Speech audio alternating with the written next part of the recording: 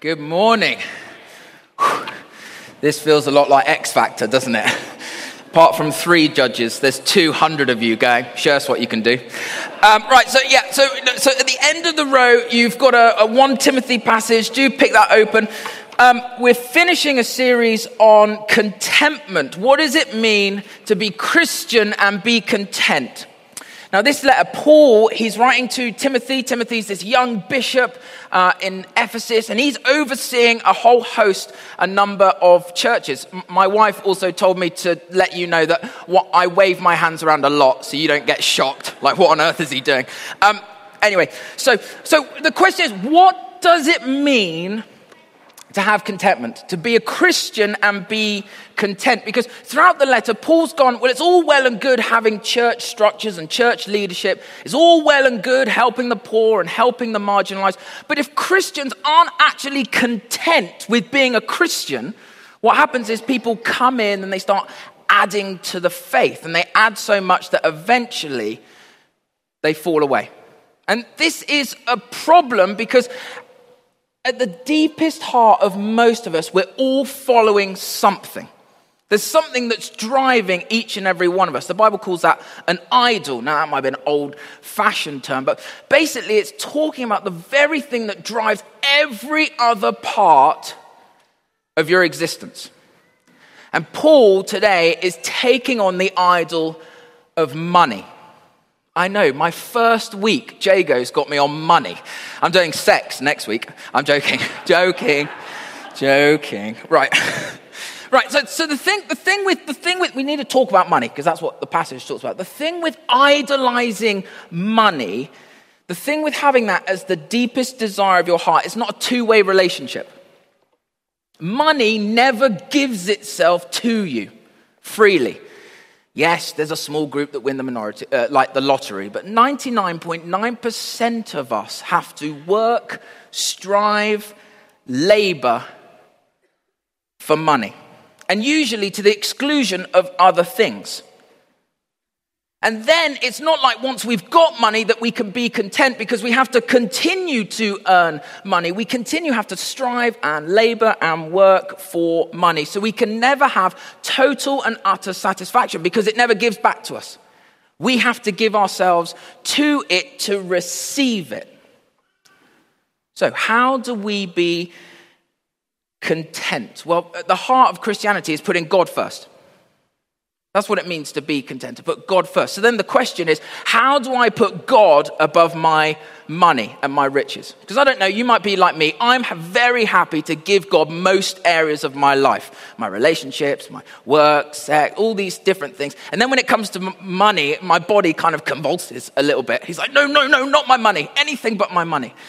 So that's the question. How do we place God above our money? Because it is nice to have money. So let's read the passage together. 1 Timothy chapter 6, verse 17, 18, and 19. And note this, Paul never says Christians shouldn't have money or riches. So let's read what he does say. Command those who are rich in this present world not to be arrogant, nor to put their hope in wealth, which is so uncertain, but to put their hope in God, who richly provides us with everything for our enjoyment. Command them to do good, to be rich in good deeds, and to be generous and willing to share. In this way, they will lay up treasure for themselves as a firm foundation for the coming age, so that they may take hold of the life that is truly life. So, what is Christian contentment? We put God first. How do we put God above our money? This passage provokes 2 questions that all of us have to answer in our hearts. The first is this: are our riches about this life or the eternal life? Are our riches about this life or the eternal life? Paul tackles money head on. Look with me at that first verse. Command those who are rich in this present world not to be arrogant, nor to put their hope in wealth, which is so uncertain. And when he's talking about uncertainty, he's talking about the present and the future. Ephesus was a lot like London. It'd seen this kind of huge burst of economic growth. They had huge trade that was happening. But even in that, there was so much uncertainty with the times, with the seasons. But also, there's long-term uncertainty. When we die, we don't take it with us. That's the truth. Now, there's lots of things that we could do with it. We could spend it as quickly as possible. We could put it in offshore banking. We could do a whole host of different things. But we know that the only certainty, it is uncertain what will happen to our money. We can't take it with us. And Paul gives this really fascinating response because he's highlighted something practical. Don't put your hope in wealth. So what is the opposite? Because I don't know if you're like me. I want practical advice. Don't put my hope in wealth. Give it to the church. Don't put my hope in wealth, give it to charity. What does he do? Have a look with me at verse 17. Command those who are rich in this present world not to be arrogant, nor to put their hope in wealth, which is so uncertain, but to put their hope in God. Hope in God. That's the response. Now, we have to land on hope in God because it's very easy to rush over and move to verse 18. Have a look with me. Command them to do good, to be rich in good deeds, and to be generous and willing to share. In this way, they will lay up treasure for themselves as a firm foundation for the coming age, so that they may take hold of the life that is truly life. You see, if you miss hope in God and you jump to verse 18, you move from grace to legalism. If only I give and give and give and give, I will have eternal assurance. But one day you won't have anything to give, so you'll be in the same position as if your whole life revolved around money. And so you move from revolving your life around money to revolving to being generous. And it's all about generosity. What I give, what I give, what I give, what I give. You see, hope in God that flips the whole issue on its head. It leads us to say, this life, now that I follow Christ, this life is not the most important part of my existence. This life is only a prelude to the great and glorious existence that we will experience when we see Christ face to face. And that will happen for eternity. So is our hope in that, or just here, this couple of decades that we have? Don't put your hope or build your foundation on money or giving or generosity, because it's the same issue. You're doing something. Rather, this is all about God's work. God did something. And we put our hope in that. Now, flip round the back. Paul has left a trail for us all the way through the letter. Have a look on the other side. All the way through the letter. And so let's follow this trail so that when Timothy lands on hope in God, he understands it. So firstly, in his introduction, when he's describing himself once again to his old and dear son Timothy, he says this: here is a trustworthy saying that deserves full acceptance. Christ Jesus came into the world to save sinners, of whom I'm the worst. But for that reason I was shown mercy, so that in me, the worst of sinners, Christ Jesus might display his unlimited patience as an example of those who would believe on him and receive eternal life. Who am I? I turn to the gospel. Then he goes into church worship, chapter 2, verses 3 and 6. Church worship, what is it about? This is good and pleases God our Savior, who wants all men and women to be saved and come to the knowledge of the truth. For there is one God and one mediator between God and humanity, the man Christ Jesus, who gave himself as a ransom for all people. Church worship, it's about the gospel. Then, why do we do what we do? He's talking about church leadership, chapter 4, verses 9 and 10. This is a trustworthy saying, deserves full acceptance. He likes that phrase. And for this we labor and strive, this is what we do, that we hope in the living God, who is Savior of all men and women, especially those who believe. Why do we do what we do? The gospel. Then he's going to hit social action. Why do we look after the poor? When you read widow, read marginalized and excluded. Chapter 5, verse 5. The widow who is really in need and left alone puts her hope in God and continues day and night to pray and to ask for help. It's the gospel. So then when we get to, flip back over to chapter 6, when we get to wealth and money and riches and being content, and Timothy then reads, but put their hope in God, he goes, it's the gospel. That's what it is. So it's not about this life, it's about the eternal life. So, our only response to being content is the gospel. It's the eternal perspective, and it's given to us and paid for us by Christ on the cross. It's the gospel that we cherish. You see, if your worldview is eternal, then it will undoubtedly, it will change how we relate and we feel and we function to money. That's the beauty of the gospel. Having an eternal perspective gives us true contentment, because at the heart, our deepest need has been provided for. The assurance of eternal life. And therefore we can enjoy and we have deep contentment because that need is met, because our lives become all about Christ, who gave us the eternal insurance that we need. Look with me. Look at verse 17. One of the things that comes out of putting your hope in God, who richly provides us with everything for our enjoyment. It doesn't say who richly provides us with all of our desires or all of our needs. With everything that we have, we can enjoy, because everything is not about us anymore, it's about him. Because our perspective is not on this life, it's on the eternal life. So what does Christian contentment look like? Putting God above everything. How do we put God above our money? We move from living about this life to living life in the truth that we have an eternal one coming, and it's been purchased for us by Christ on the cross. That's the foundation to contentment, starting with the gospel. You see, this passage is not about what car you and I are allowed to drive. This passage is not about whether we should shop at Waitrose or Co-op. This passage at the very heart is about having an assurance, an eternal assurance. And, you know, it's our first week together, so let me be, but for some of us, we've never known that eternal assurance. You hear that and you go, I have no idea what you're talking about, even though I've been coming to church for years. So can I encourage you, grab Jamie or Jago or myself, just, I need to explore this, because that's not me. I don't quite know what it is, but I know that's not me. Let's chat after. So, there we go.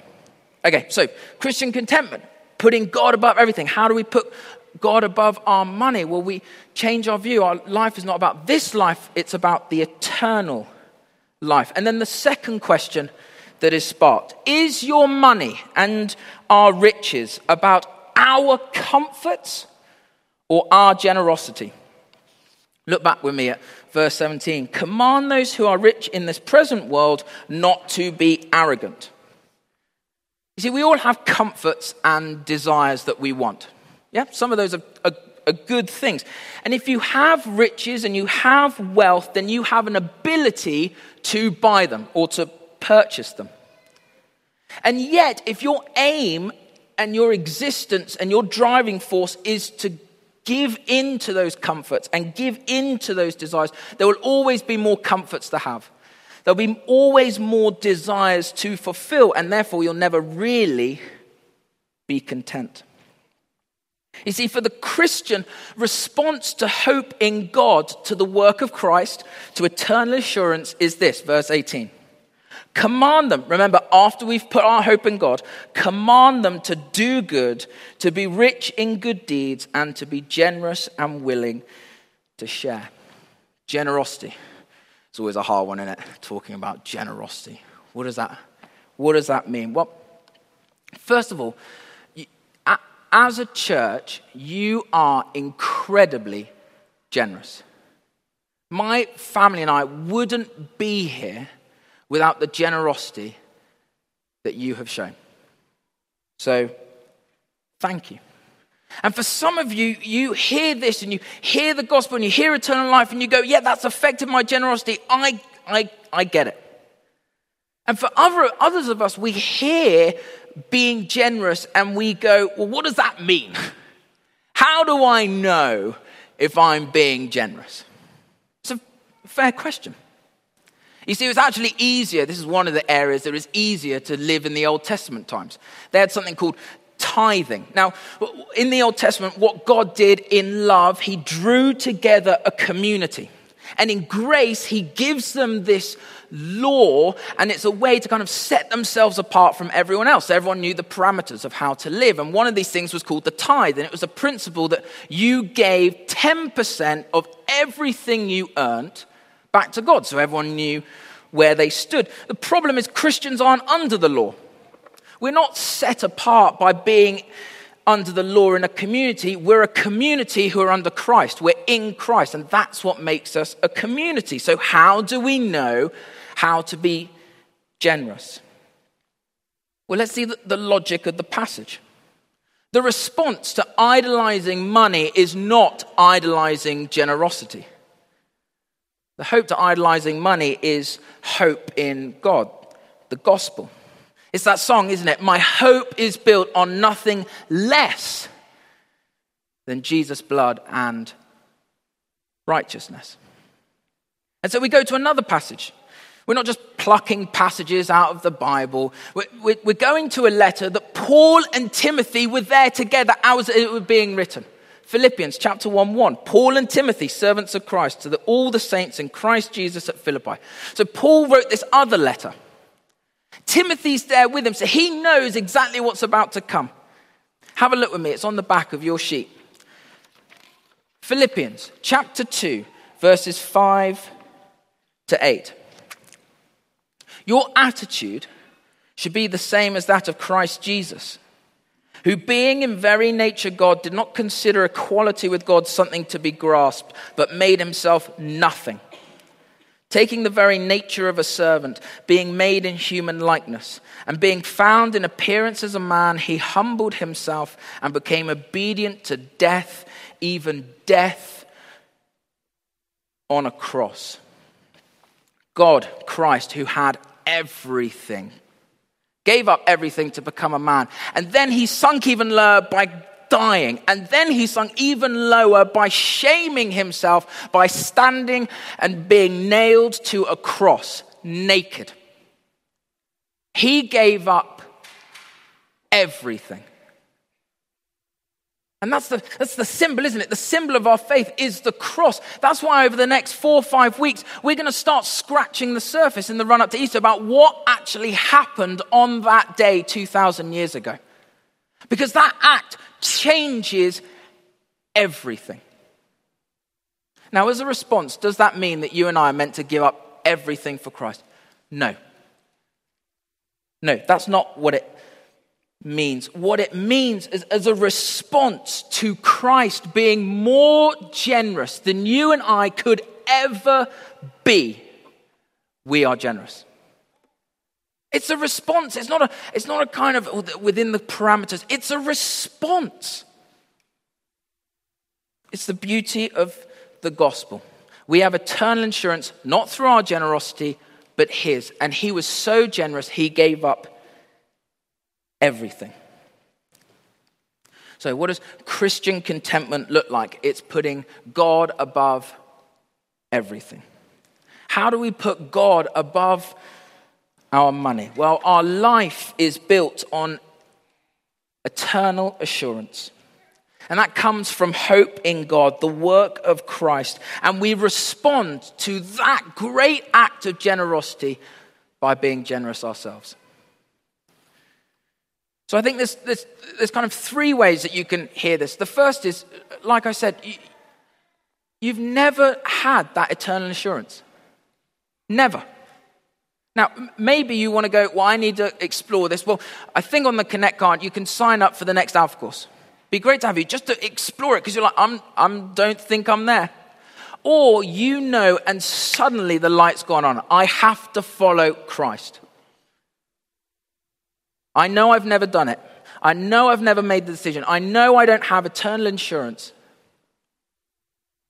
Well, maybe today, as you respond in our worship, that you respond by turning to Christ. 2, you know the gospel. You understand it, but actually, you've never gone, the gospel is meant to challenge what I do with my money. And can I encourage you, like we do as a family, to pray? What does it look like in my situation, in my circumstances, how I'm meant to respond to the gospel? And 3rd, you already get this. So be encouraged. May you continue to delight in what Christ has done for you and what we all get to do as we respond to that. So I'm going to invite the band up. We're going to respond with sung worship as a kind of time to reflect and to think. So if I could invite you to stand, I'm going to pray. Heavenly Father, we thank you for your great and glorious, all-satisfying work on the cross. We thank you that our money and our riches are not a burden. We thank you that our contentment is not found in what we do or what we can do or what we should do, but in what you have done. And I pray for those of us who really struggle with that.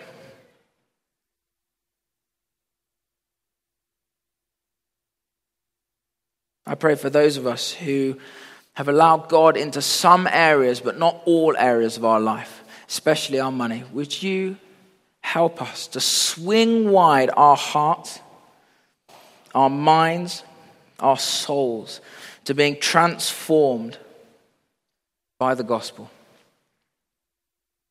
Heavenly Father, would you have all the glory? And we ask all these things in the name of Jesus Christ. Amen.